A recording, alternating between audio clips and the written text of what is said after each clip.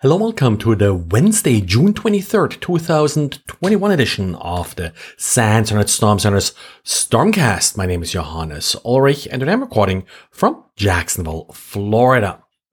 Quick note today from Jan about phishing and how the bad guys are trying to decrease the chances of a particular phishing email being reported to a security or system administrator. In the first example, and that's actually quite common, also seen this in legitimate emails, of course, which may be the reason why this works relatively well.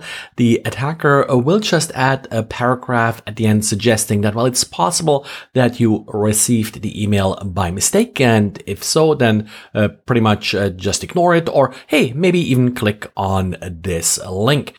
So a victim that doesn't recognize the charge and doesn't necessarily believe a refund is necessary will more likely believe that this email was just a simple mistake and ignore it. Now, another phishing email that Jan came across, and that one was actually written in Hungarian, just added a simple sentence. Hey, your system administrator told you not to report abuse. Pretty simple statement, and of course that's one I don't really believe will make a big difference, but who knows, maybe the bad guys have figured out here something that I'm not aware of.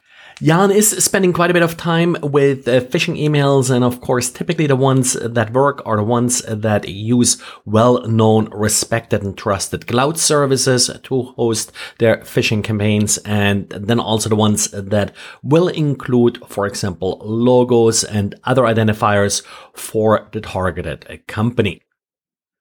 And Sonatype ran into 6 different PyPy libraries that are likely trying to impersonate the quite popular Madlib package.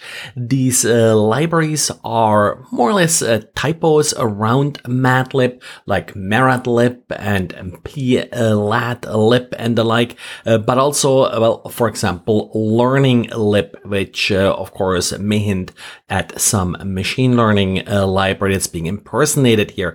What they all have in common is that they were authored by the same handle, netdoc123, and they do include crypto coin miners. So the goal here is for the victim to include these typo libraries instead of the legitimate ones, and then mine crypto coins on the bad guys' behalf. Of course, a technique that we have seen a number of times before. And then we have an interesting vulnerability that was patched in Dovecot. Dovecot is an IMAP implementation, probably the most popular one out there, and it suffers from a weakness in its Start TLS implementation. Now, Start TLS is a little bit a tricky issue in the first place, in that it does allow a client to upgrade a plain text SMTP connection to TLS, and it's usually more used in connections between mail servers, not so much between clients and mail servers. But the problem here is that even after the TLS connection was established, it is possible for an attacker that has a machine in the middle position to actually inject content into the connection, and with that to redirect credentials or even redirect emails to the attacker. So this is certainly something that you do want to patch, and patches are available for major Linux distributions that ship with Dovecot. If you're exclusively using IMAP over TLS, for example, by connecting to port 993 instead of 143, which is the typical or more typical client configuration, then you're less likely going to be susceptible to this vulnerability. And Greg Young from Tripwire did publish a blog post sort of as a follow-up to a SonicWall vulnerability that was reported in September last year.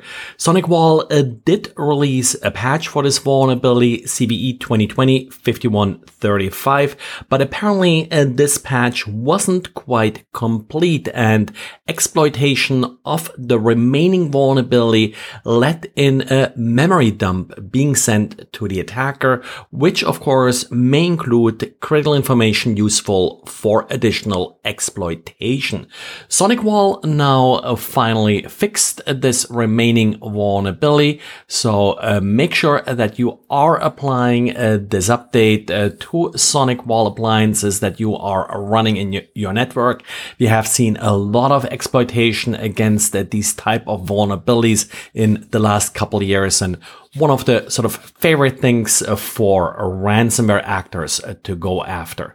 So SonicWall, or better Sonic OS, is of course the operating system used here, is what you need to update. Well, and that's it for today. If you missed it earlier, we had a webcast, that's Jason Lamb and myself, about some distributed applications and security issues around that. An archive should be available if you are heading for the sans.org webcast page. And well, that's it for today. Thanks for listening, and talk to you again tomorrow. Bye.